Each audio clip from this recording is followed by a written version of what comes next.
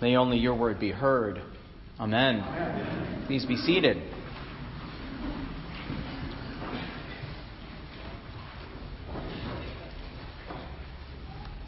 I'll take first watch. That's a frequent refrain on the AMC hit TV series The Walking Dead, a show which I've been watching for many years now. For those unfamiliar with The Walking Dead, it is a TV show about a zombie apocalypse and the struggle for survival of those few humans left who have not yet become the Walking Dead.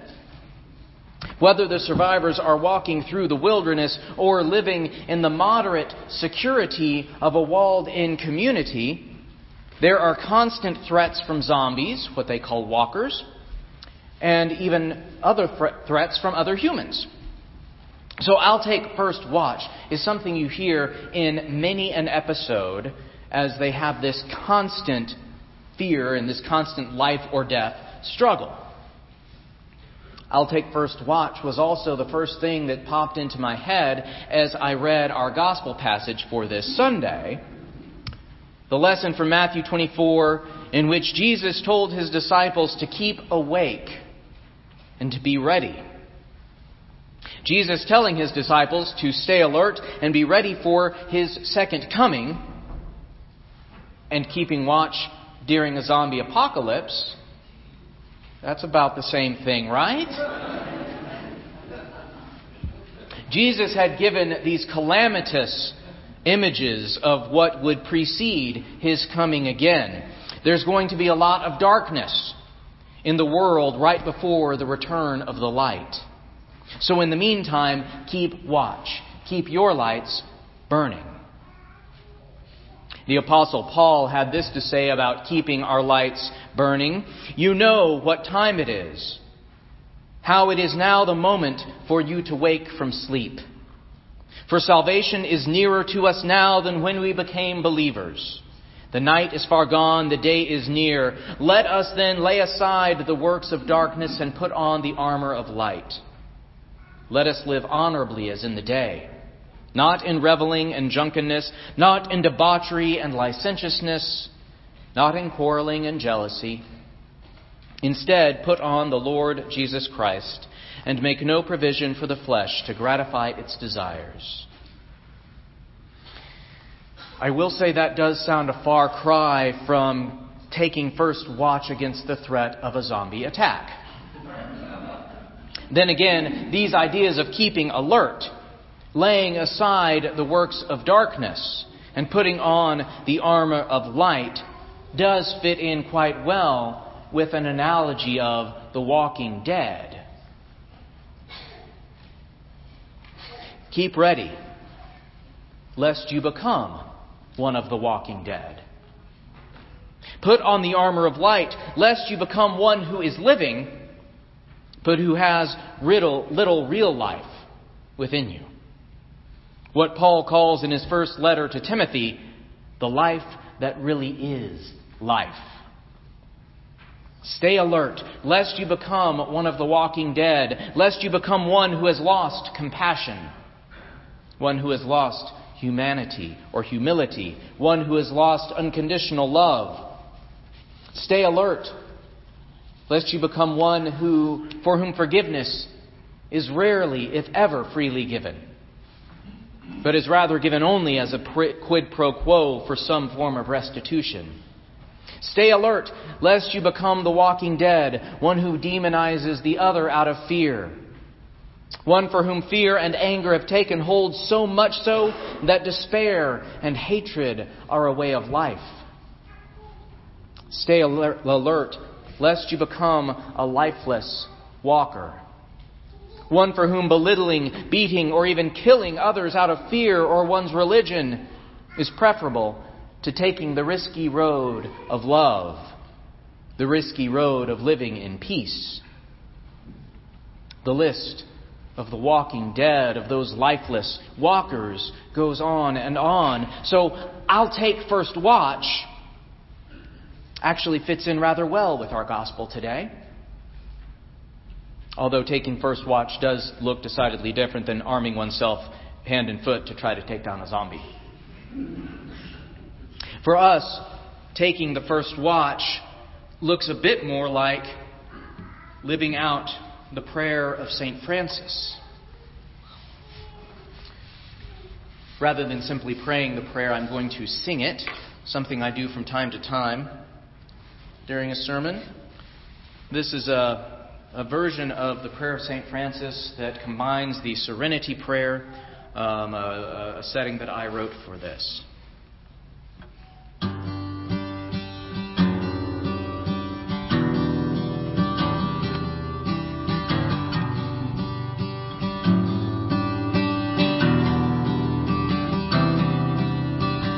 Lord, make us servants of your peace.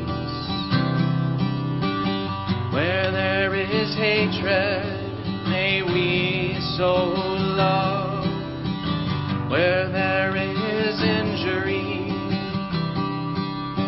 pardon. Where there is discord,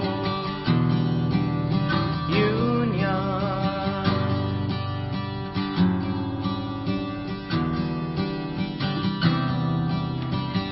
Where there is doubt, may we sow faith. Where there's despair, hope. Where there is darkness, may we sow light.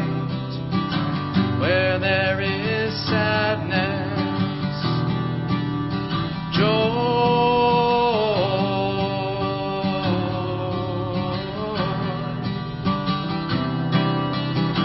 Lord, grant us serenity to accept what we can change, courage to change the things we can, wisdom to know the difference, and make us servants of your peace.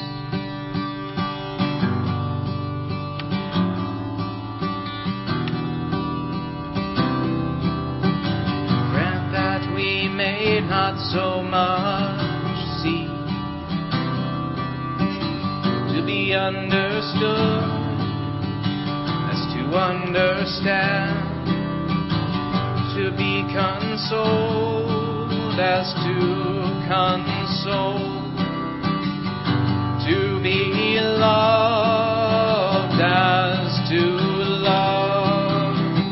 For it is in giving that we receive, and it is in pardoning that we are pardoned, and it is in dying that we are raised to life. Lord, make us servants of your peace.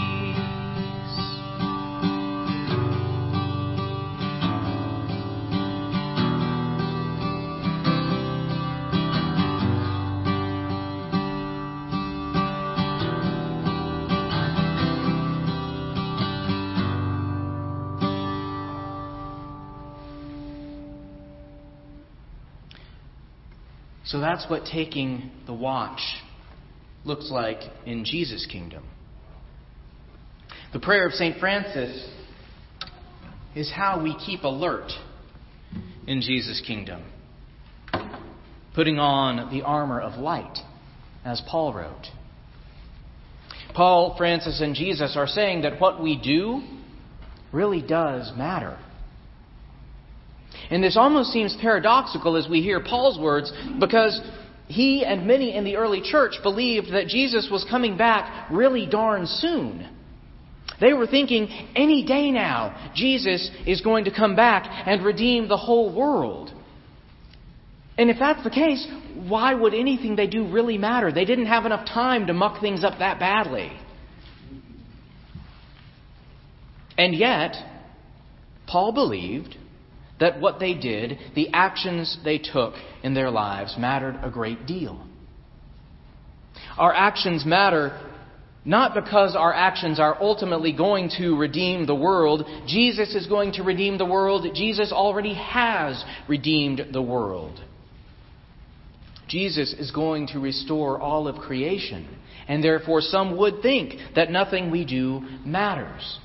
But not so. Jesus is Lord of all creation. And Jesus is Lord of each of us. And He has offered to be Lord of our hearts. Because if nothing we do ultimately matters, all that matters is what we do.